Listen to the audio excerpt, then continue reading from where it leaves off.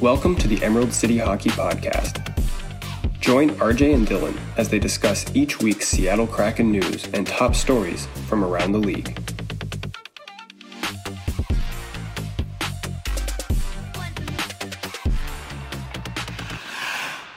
So Dylan, what's the last hockey video game that you bought? Well, it's obviously an EA Sports video game since they've had the NHL license forever. It's either NHL 18 or 17, whichever one had Tarasenko on the cover. It looks like NHL 17. So it's been a while.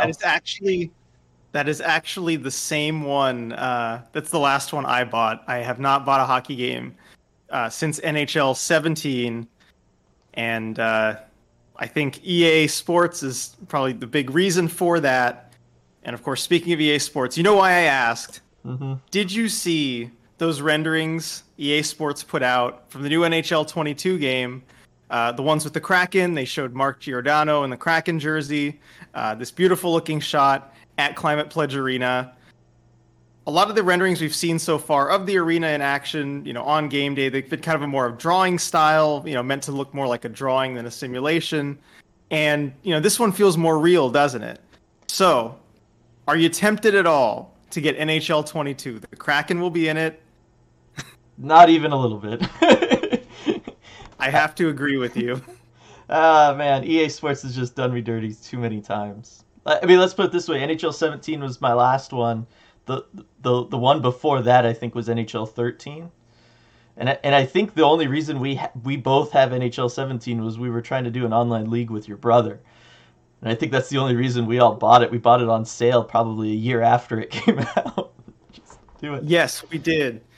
And we were trying to do a league with my brother, and we just played it, and the gameplay was so bad that we all voluntarily just went back to NHL 14.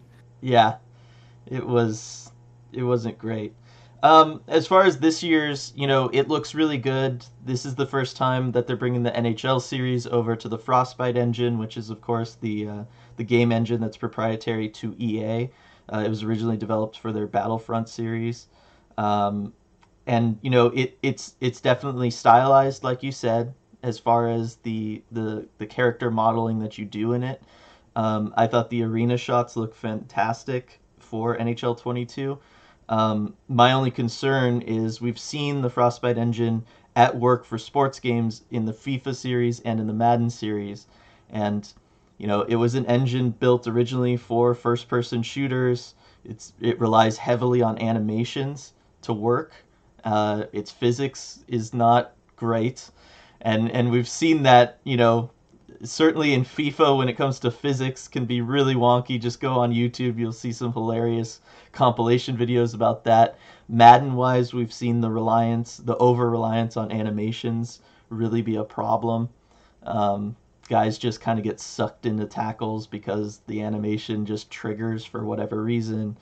Or, a wide receiver will catch a ball through the DB's hands because the animation just triggered for the wide receiver to catch it, regardless of what's actually happening. So I'm a little worried about that when it comes to NHL 22. I could see the physics being pretty wonky as far as the puck. I could see, goals are scored that, normally wouldn't be scored, but just because the animation triggered that way for the goalie to be out of position, or it's just, the shot was just destined to go in by the ones and zeros within the software. So I don't think the Kraken's inclusion is going to be enough to make me buy this. Right. One word that I would use to describe playing Madden with the Frostbite engine was scripted. Mm-hmm. It felt like there were certain things that whatever you did were just going to happen or not happen. And I'm interested to see how that would work out in a hockey video game. I'd be actually pretty interested to play it, but not enough to actually plop down the money, especially given EA's lack of innovation in this category in the past. I'm going to wait and see. Yeah, I mean, I will say a lot of yours and mine's sticking points has been a lot of the franchise mode stuff that they've really lagged behind on and whatnot. I will say the last couple NHL games they have felt smooth, and I have thought that their physics engine did work pretty good for a hockey game. As far as like, you know what I'm talking about, right? Like if you're the defenseman, you slide over to like hip check an incoming forward. Like that felt good in these last couple NHL games. It was just, it almost felt too, I don't know, it almost felt like too smooth. Like, you know, when you watch like a super high resolution, 60 frame per second video, and it's just kind of like, it's so smooth it feels off, kind of. Like that's almost how it felt sometimes skating around and puck handling. Like it was just too, you could just turn on a dime too easily and keep all your momentum and all that kind of stuff. So it didn't feel like hockey, but it felt, I guess it works good as like an arcade type thing. Yeah. So we'll see as far as realism. One thing I'm curious about as far as accuracy, just a little tidbit. If you noticed in that rendering of Climate Pledge Arena, it's during a game and it shows the Kraken presumably scoring their first home goal in franchise history against the Vancouver Canucks at the 2:03 mark of the first period. So we'll keep that in mind come October 23rd to see how close that is to reality. I know EA puts out their playoff simulations every year. They're usually very wrong, but we'll see how close they get to being correct on this one. I would love to see that. Yeah, that would be pretty great, actually. But as you mentioned also, one area that these EA games lack is kind of the management, the GM mode, something they really haven't put a lot of effort into for a long time, and that's something that we really enjoy. We're kind of armchair GMs. We like building our projected Kraken roster as we did before the expansion draft. We love looking at the roster stuff. We love trades, free agent signings, all that sort of thing. And EA games just kind of fall short there, don't they? Yeah, they really do. I mean, I guarantee you, if we were to hop into NHL 22, it's probably the franchise mode probably hasn't added anything since NHL 17. Yeah, probably. But since we're pointing out the negatives here, I think I should be positive about something. And if you are interested in that sort of GM type aspect of it, maybe a little less interested in detailed gameplay or anything like that, but you want to make realistic trades and kind of feel like you're the GM of a team, I do have a game for listeners to recommend. It's called Eastside Hockey Manager. It's available on Steam. Yes, with updates, you can play as the Kraken. They don't sponsor us or anything. It's just a really good game. I feel like I need to talk about it because we've both spent countless hours enjoying the game, both separately and together, competing against each other. It is multiplayer. I would recommend that. Give it a try if the GM kind of feel is more your thing. Yeah, it's really in depth. It's a lot of fun. If you're into that kind of thing, you're not going to be playing any actual games, right? It's all simulated, all the games. But if you like drafting and scouting and trading and building out a roster, I mean, nothing beats it. So, the other thing about NHL 22 that people had a lot of people talking was the cover athlete, Austin Matthews, for the second time in 3 years. And we know there's the whole EA cover curse and whatnot. And of course, Matthews being kind of a repeat guy, there was some backlash there. But it made me think of this question for you, Dylan. Who will be the first Kraken player on the cover of an EA NHL game? Because now they have their own set of players that are all eligible. We've got some, no huge names, but some guys that could definitely be good players. Who do you think will be the first Kraken to make it onto the cover? I'm assuming it's not going to happen in the next year or two, so I'm going to go ahead and go with Matty Beniers, right? I mean, that's a good pick. He's the highest pick in franchise history, highest selected pick. He's so good. He's gonna be a fan favorite. We all know it. He's gonna be the first line center there, probably 2 years from now, and I think he's gonna drive this team, and I think the team's gonna be pretty good by then. I just think he's gonna be the face of the franchise. So I think it's him. If I had to pick an alternate, Vince Dunn. I'd roll the dice on that. Huh. You Yeah, think so? yeah. Maybe he gets the extra playing time. He has some crazy good season one year where he scores like 20 goals and 65 points or something, and they just give it to him. I don't think he'll consistently do that, but I could see, we've all seen guys go off in 1 year. Interesting. I would not have thought Vince Dunn. Probably Grubauer would have been my pick if he has another Vezina caliber season of someone off the current roster. But I gotta agree. Overall, I think it's Beniers. He probably has the most kind of superstar marketability, potential of anyone that the Kraken have right now. Now, speaking of Beniers, we did get some big news about his future on Friday. So, as expected, Beniers will be returning to the University of Michigan this season to play out his sophomore year there. He'll join other high draft picks. You got Owen Power, Luke Hughes, Kent Johnson. I mean, that Michigan team is simply going to be stacked. And it's got to be probably the favorite to be NCAA champions this year. So this isn't really a surprise. When we kind of listened to Beniers and Ron Francis around the draft, they did seem to be a little bit leaning toward Beniers going back, especially given the lack of a full season in college last year. They both mentioned that. So Dylan, is this ultimately what's best for Beniers, his development, and his future with the Kraken? Probably. I just think, it's never a bad thing for any young player, any high draft pick to go back to wherever they were playing and develop another year. Certainly physically, they always need to develop physically. I don't care, who the prospect is, even in Owen Power, right? He needs to fill out that 6'4" frame before, I would want to see him tossed into regular NHL minutes. I think for Beniers, the style of play that he has, I think another year of getting stronger, building muscle, all that stuff. I mean, anybody listening to this, think back to when you were 18, right? The difference between 18, 20, and then 22, just in your physical development, is huge. So I don't have a problem with him going back. I think it's the right move. He's going to go back. He's going to win a lot of games at Michigan because, as you said, I mean, they got 4 of the top 5 picks from this year's draft playing on that team together. And, it's another year for him to show that he's a number 1 center.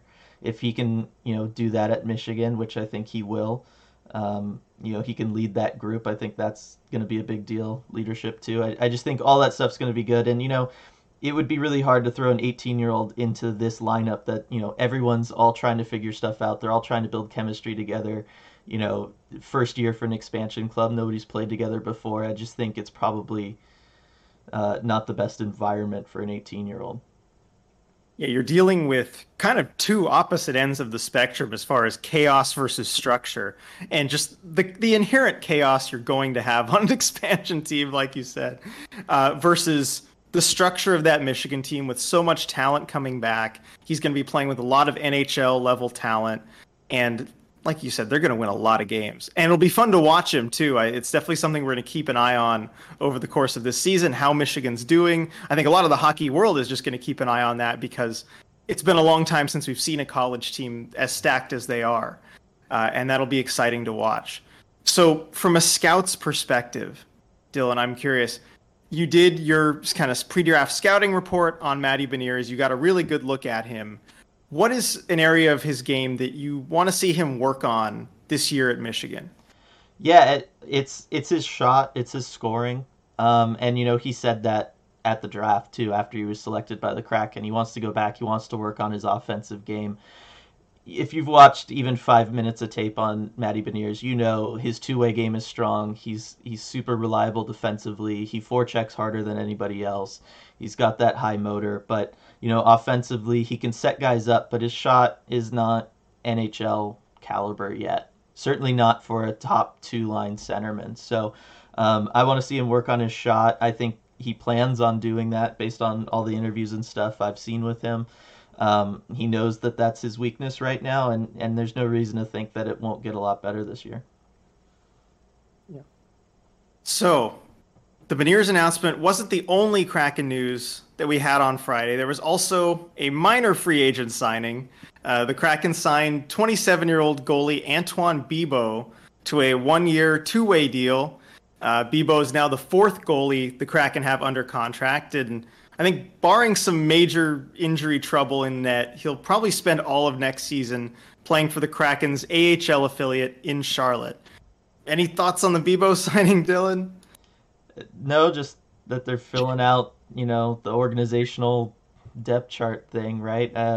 he'll definitely be behind Joey Decor in Charlotte. So yeah, he's definitely fourth in line to see anything in Seattle, which very rarely something really disastrous would have to go wrong for him to come into play for the Kraken. But it's they're filling out the roster. That's what we're excited to see, right? Again, it's a month ago we didn't have a roster. Like, Yep. Yeah, if the signing happened, month and a half ago, we're all talking about it like, oh my goodness, wow, we have a goalie. yeah. So good to keep that in perspective. Mm-hmm. But moving on, I want to talk about something we covered in our last video on our YouTube channel, and that is jersey ads. That's probably been the biggest NHL news of the past couple weeks. We did a video basically asking the question, what should the Kraken's jersey ad be, given that it's coming, it's going to be inevitable. And we kind of looked at some potential options for them, complete with mock-ups to see what the jerseys would look like. If you haven't seen that video, you can go check it out on our YouTube channel to kind of see our take on what the Kraken's jersey sponsor should be. But I want to talk about jersey ads in general. It's a controversial decision by the league, to say the least. Jerseys have long been viewed as kind of a sacred space where, even as the ice, the boards, the helmets, they've all been filled with ads. The jerseys were left pristine and untouched. And of course, with jersey ads on the way for the 2022-23 season, all that's going to end. And of course, to make a decision with that big a downside, the upside has to be pretty significant. And of course it is. Each ad will probably go for upwards of $6 million, times 32 teams. That's a lot of hockey-related revenue for a league that's in desperate need of it post-COVID. So, Dylan, I am curious, really curious to hear your take on this, because sometimes I need to be reminded that hockey is a business. And when that is the case, you are always the one to remind me of that. So what do you think about jersey ads coming to the NHL? Am I too disappointed about it? Help me get my priorities in order, Dylan. I know, see your smile. I know you're eager to do that. Yeah, I mean, look, it was an inevitable thing, right? I think we all kind of saw the writing on the wall. I think COVID sped this up significantly. I mean, in like the span of 18 months, Gary Bettman went from like over my dead body to, hey, they're here. But it's not the end of the world. Like they're there, but they're small. As we found when we were looking at the mock-ups you made last week, a lot of them, they don't really steal your eye from the crest. We're not going to end up with like European style jerseys where there's so many ads and everything you can't even like figure out where the player's name is, right? Like it's not going to turn into NASCAR overnight. That being said, I am a NASCAR fan, so maybe that's why it doesn't bother me as much. But this is kind of what I was talking about last week or the last couple weeks, right? When it comes to the salary cap rising, how I didn't believe it was going to stay a flat cap for 3 to 5 years. The NHL, all sports leagues, right? They're all businesses. They're all run as businesses. Each team runs them as a business. They are an entertainment business. But all sports leagues are really good at finding money when they need it, and the NHL especially is, usually because they're the most desperate for it. But this is just another example of that. And yeah, it does suck. Like, I would have preferred that they're not there, but at the same time, like, a couple weeks in, I'm probably not even going to really notice, right? Like, at the end of the day, I'm going to be watching the game, right? I'm not going to just be staring at jerseys and going like, I hate that AWS logo's there. You know what I mean? Like, I think I'm going to be too wrapped up in what's actually happening to notice. I don't know. I think I'm gonna see him. I think I am gonna notice it. I really enjoy kind of the way that the game looks. That's something that's always drawn me to it. Just the distinct colors on the jerseys, the uniforms. That's kind of drawn me to the game since I was a kid, and it is gonna bug me. I know it is. It's just gonna. I mean, we'll see how well the colors blend. We looked at a few different options. Some were definitely better than others. But I know that for some teams, it's going to be something that kind of stands out, that looks like an eyesore. But I understand the business argument of it. It's going to bring in a lot of money. They need the hockey-related revenue. I do still worry about the slippery slope argument. And I know you said we're not going to be turning into NASCAR, anytime soon. But one thing I remember when we were talking about helmet ads like a year ago is, this is just on the helmets. It's a temporary thing so the league can get some much needed revenue. It's not going to expand to jerseys. We're not there at all. Just calm down. It's just the helmets. And then less than a year later, we have the jersey ad announcement. So, Frank, I just don't believe it. I think we might see a second jersey ad. I think we might see ads on the pants. I think we might start to get that sort of thing because if the revenue's there, this seems like kind of the big bridge that they need to be hesitant to cross. This once they've crossed this, I don't see any hesitation. Like, oh, we've already got ads on the uniform. So I do worry about that. Yeah, I mean, in the grand scheme of things, it was like the last unsullied, place. But at the same time, I don't know. We've got ads on the boards. We've got ads on the ice. You could argue just the fact that the brand that makes the jersey, right? Regardless of who it's been throughout the years, Reebok, Adidas now, that's on the jersey pretty prominently, right? I mean, what is that if not an ad for who's making the jersey or on the pants, right? Like they're already there. So yeah, I don't like that argument because you see that's just something that's inherent with clothing, any kind of uniform, like that where you have the makers, put their brand on it. That's just something you see. I mean, yes, I guess it functions dually as an ad, but that's just something you see on all clothes. It's different. It's not something that's completely unrelated to it. I just it's something there that is not from the team, and it's something there that draws the eye, potentially away from, the crest or the I don't know, the NHL logo if you're actually looking for that. I don't know that many people do.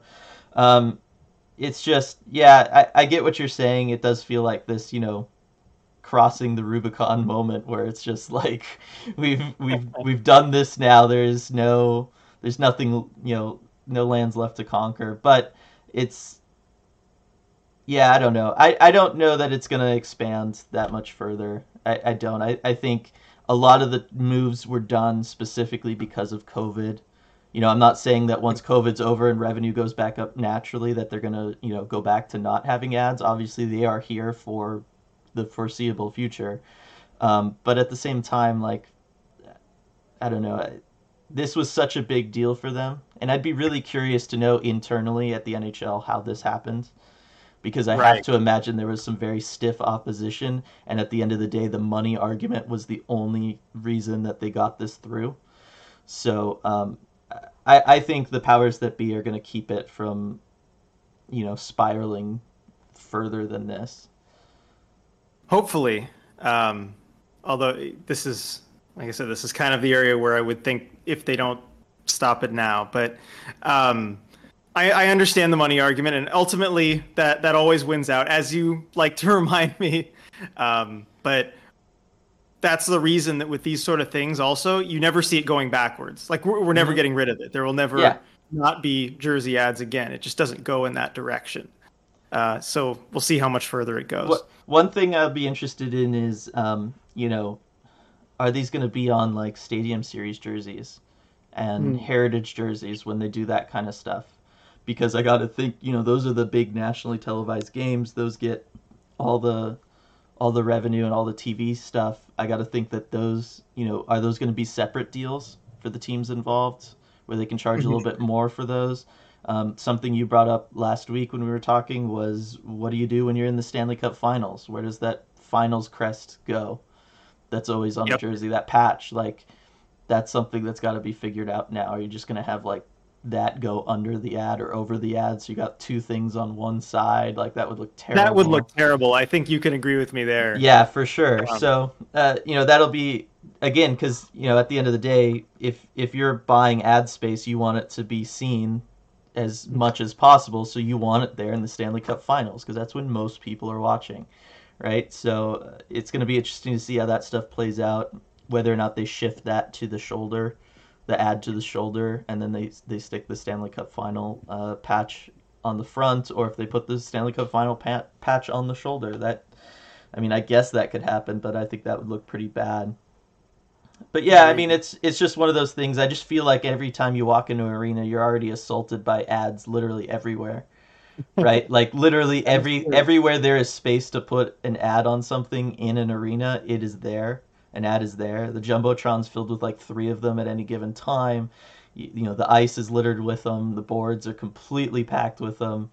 You know, you see them on the freaking stairs, for crying out loud, right? On the lower bowl where they're going to be seen on TV. So on the bench behind them or in the penalty box, like ads are just everywhere, and they're just a part of the game. And I feel like, you know, for the most part, I just block them all out at this point because I'm just watching the game. So that's why I feel like I might, you know, a couple weeks in, I might just do that with these.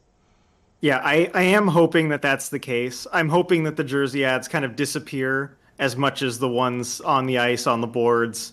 Even though they've taken some measures to combat that, like the ads on the glass behind the projected ads on the glass behind the goalie for the TV broadcasts, which I am not a fan of.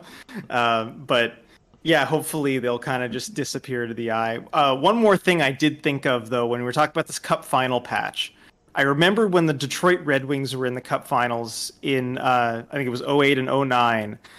The Red Wings are unique as a team because they have their captain and alternate captain letters on the opposite side of the jersey that most teams do. They're on the right side, I believe. Yeah, the right side. And, of course, that's where the Cup Final patch would go. And what they did, I just looked this up, is they put the letter next to the Cup Final patch, and I think it does not look very good at all. Oh my gosh, that sounds terrible. 07, you said? 08. I'm looking at a 08-09 Chris Draper game-worn jersey.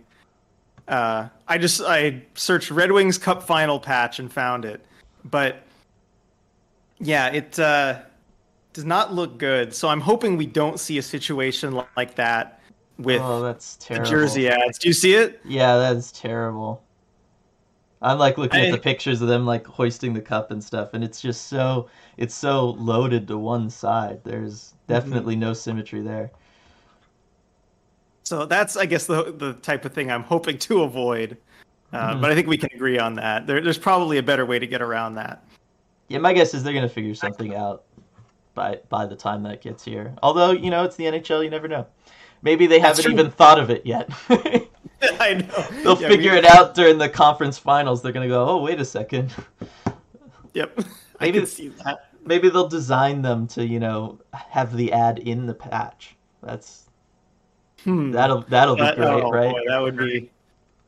I mean, don't they have for the Memorial Cup? It's like the MasterCard Memorial Cup, and the MasterCard logo is part of the patch. Maybe they'll do something like that. Because it says, you know, it's the MasterCard Memorial Cup is literally on the patch because they sponsor the whole thing, and so, you know, it's the normal like MasterCard logo where the 2 like colored circles are in there, in the word.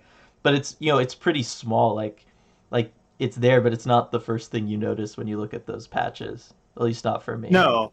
I mean, if I was a jersey advertiser, I'd almost want it bigger than that. I would want something that was more prominent. But I did want to talk about a couple more options for the Kraken's jersey ad. Now, we discussed a few options on the YouTube video, but we had some good suggestions in the comments, ones that I think, you know, might be possible. And the first one is Alaska Airlines.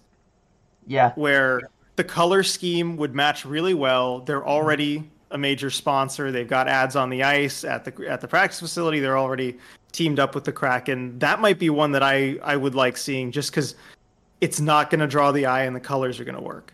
Yeah, I was just going to say that would look pretty seamless on a Kraken jersey. It would not draw your eye away from the main team crest at all, I think. And yeah, it's, you know, it's very, it feels local, even though it's not like totally local, but it still feels like something. If you don't live in the Pacific Northwest, you don't know what Alaska Airlines is, basically, right? So, yeah, I wouldn't have a problem with that one, actually. I think that's a good one. Yeah, I'd be okay with it too. And as far as sponsors go, that one's pretty tame too. Amazon and Starbucks kind of come with their own baggage a Mm-hmm. little bit, versus Alaska Airlines. Airlines already always have some horror stories, but I think they're fine. I've flown Alaska plenty of times. It's always been a good experience. Yeah, So I'd be okay with that one.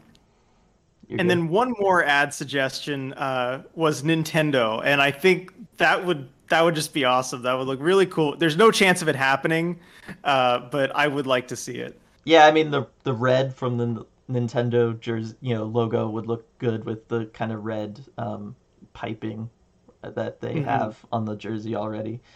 But yeah, I don't think that's going to happen either, unfortunately. Yep. So another bit of NHL news recently, and this is kind of a crazy one, but seems like we're almost used to that from this market at this point. The Coyotes, the arena in Glendale, uh, ending their, their lease agreement with the Coyotes. The Coyotes will have to have somewhere else to play They got evicted, after this RJ. season. They got evicted, RJ. Just say it how it is. All right, I was trying to be kind here, but yes, they got evicted from their arena.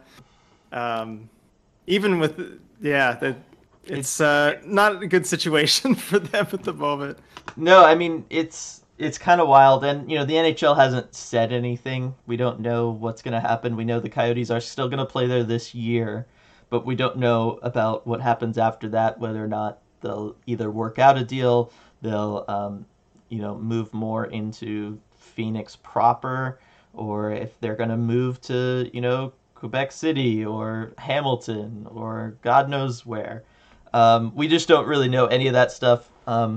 So it would all be speculative if we were to touch on it. But I mean, RJ, it was only like what 4 or 5 years ago that like fans were able to taser the Glendale city head of the city council or whatever. Remember that whole thing?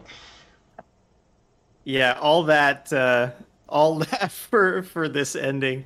I mean, I went to Phoenix a couple times when I was looking at law schools, which that never happened. But anyway, I got to talk to some of the people who were involved in that decision, including a prominent judge briefly, and it was interesting to talk to him about it.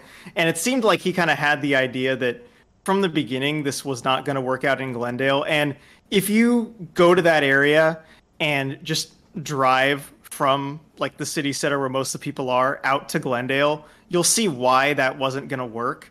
It's just too much of a hassle for fans to get all the way out there. I mean, the Suns arena, that works really well because it's right in the city, or where the Diamondbacks play, it's right in the city. It's easy to get to, versus it's like a 20-minute drive out to Glendale if you want to see a Coyotes game.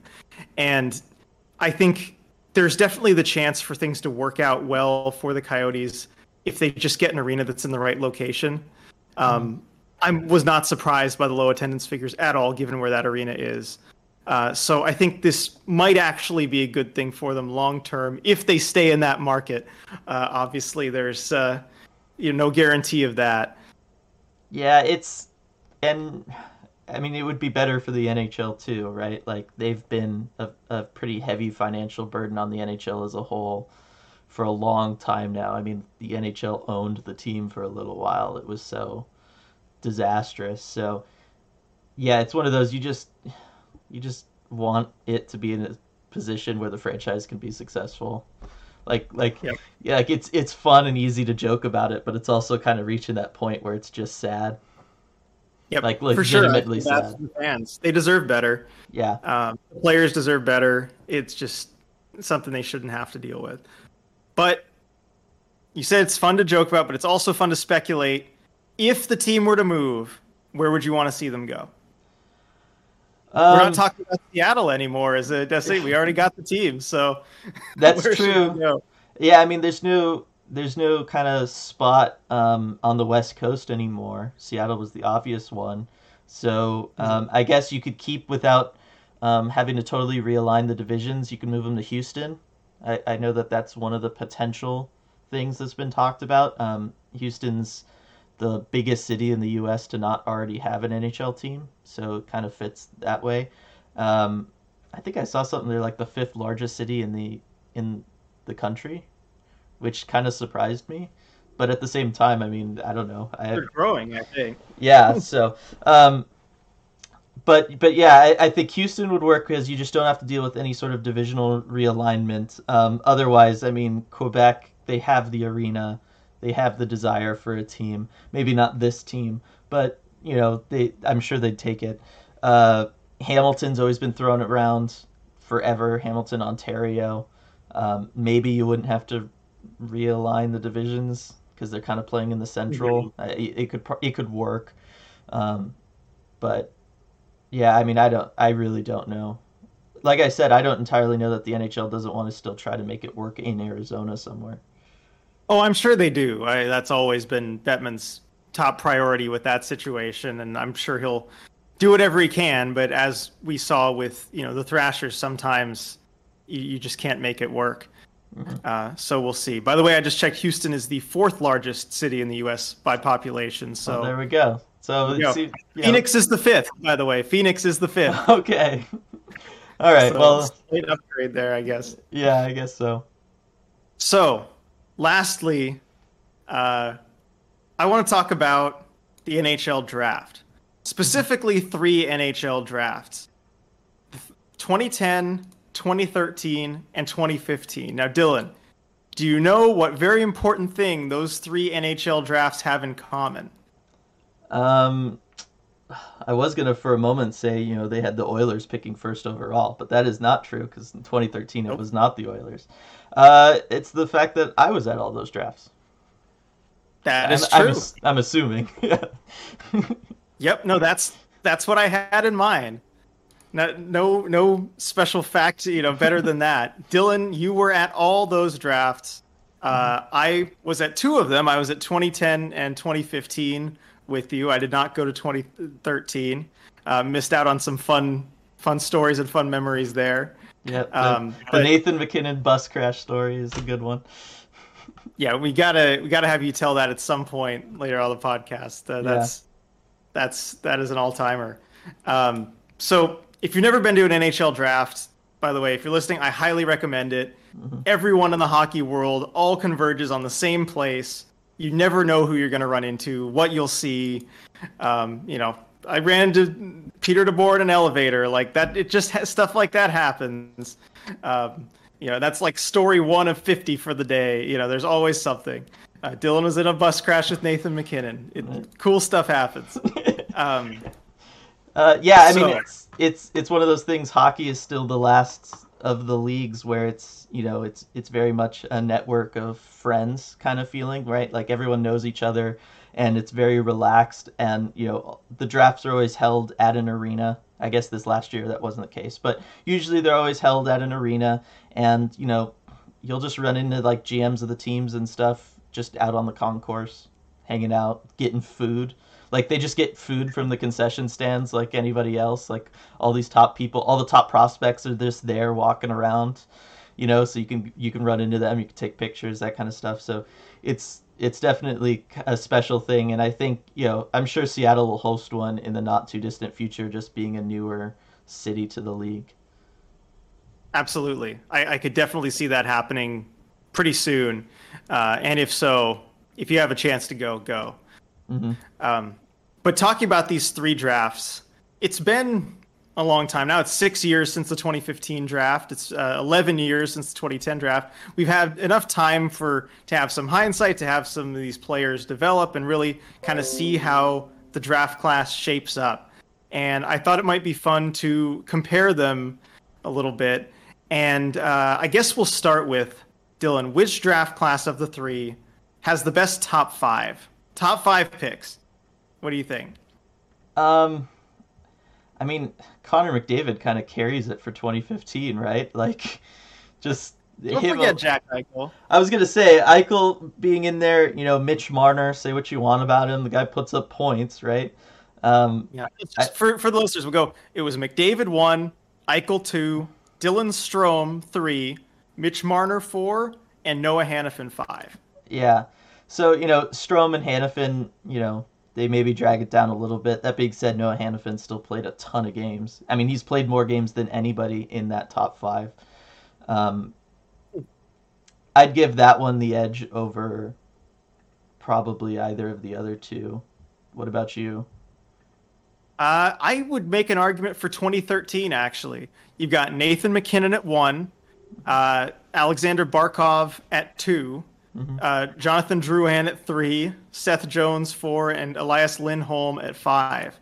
Now, you got McDavid Eichel, and you've got McKinnon Barkov. I mean, what a pair of centers for both of those. And I think, given Barkov, I don't know. I think that might even out. Really, it might even be slightly better if you know, on the depth perspective, depending on how you feel about Barkov versus Eichel. Yeah, I mean, I would say right now just Barkov's two-way ability probably, elevates him. It helps with the point discrepancies, but even that, I mean, the points aren't that far off from each other. Yeah, I mean, I guess certainly, Seth Jones, I think we can say is better than Noah Hannafin as far as the defensemen Yep. in these groups go. Lindholm's always been solid wherever he's been playing. Not spectacular, but definitely solid. Drouin's really the kind of, the letdown here, and we all know how that situation's developed over the Yeah. years. But if you look at his career still, he's got 232 points, 393 games. Yeah. Not bad scoring numbers, and who knows what the rest of his career will hold. But I think that's right up there with it. I don't think it's an easy pick there. Probably better than 2010 though. You got Hall and Sagan, both very good. Eric Goodbranson, Ryan Johansson, and Nino Niederreiter. I think that does fall into third place here, right? Yeah, with looking at the 2010 draft, looking back at it now, it's really interesting because it felt like for a long time it was like, wow, we saw all these, great players drafted. And I don't know if it's just because it's been so much longer ago than the other two. The other two have more recency bias, but it feels like a lot of the guys on this 2010 thing, it's like we've seen them around long enough now to see them become bad. Yep. Ryan Johansson kind of being the poster child for that. Yeah. I mean, that can happen after 11 years. You have certain guys that, are now past their prime. We're seeing that even as good as maybe Kuznetsov and Tarasenko, later in that class have been, they're not as good as they once were. So I think that's just something that you start to see after 11 years. Yeah, I mean, so that was the top five. Which class do you think was deepest as a whole? Deepest as a whole, I've still got to say, I think 2015 is just a legendary draft class. I mean, when you have someone like Matt Barzal, picked in the first, you have Anthony Cirelli in the third, Connor Garland in the fifth. I mean, it has a really deep first round, but then also deeper to the draft, you still get a lot of quality players. Kirill Kaprizov in the fifth. Yes. I mean, I know. Mason Appleton in the sixth, and I don't think we've even seen the start of what he's capable of. Yeah, I mean, there's actually quite a few Kraken players on all of these lists. Vince Dunn was also 2015. Jaden Schwartz, of course, first round pick of the Blues in 2010. But yeah, 2015, you just look at like the top 10, it's like, stop me when, if you sort it by points, it's like, stop me when I get to a bad player. McDavid, Marner, Eichel, Sebastian Aho, Mikko Rantanen, Matthew Barzal, Kyle Connor, Travis Konechny, Brock Boeser, Zach Werenski, right? Like, it's insane the amount of guys that came out of this draft. For sure. And the thing is also with the goalies, I think you have a lot of goalies that you're only starting to see what their potential is, just given that it's only 6 years ago and goalies take longer to develop. Ilya Samsonov, still very young. Mm-hmm. You got Joey Daccord, who I think, another Kraken, who I think you're still just starting to see the potential there. Aiden Hill looks like he'll get his first real starting job with the Sharks this year. And then you've got some others too coming up. So I think 2015 is probably the deepest, and the deepest that the NHL has seen in a while.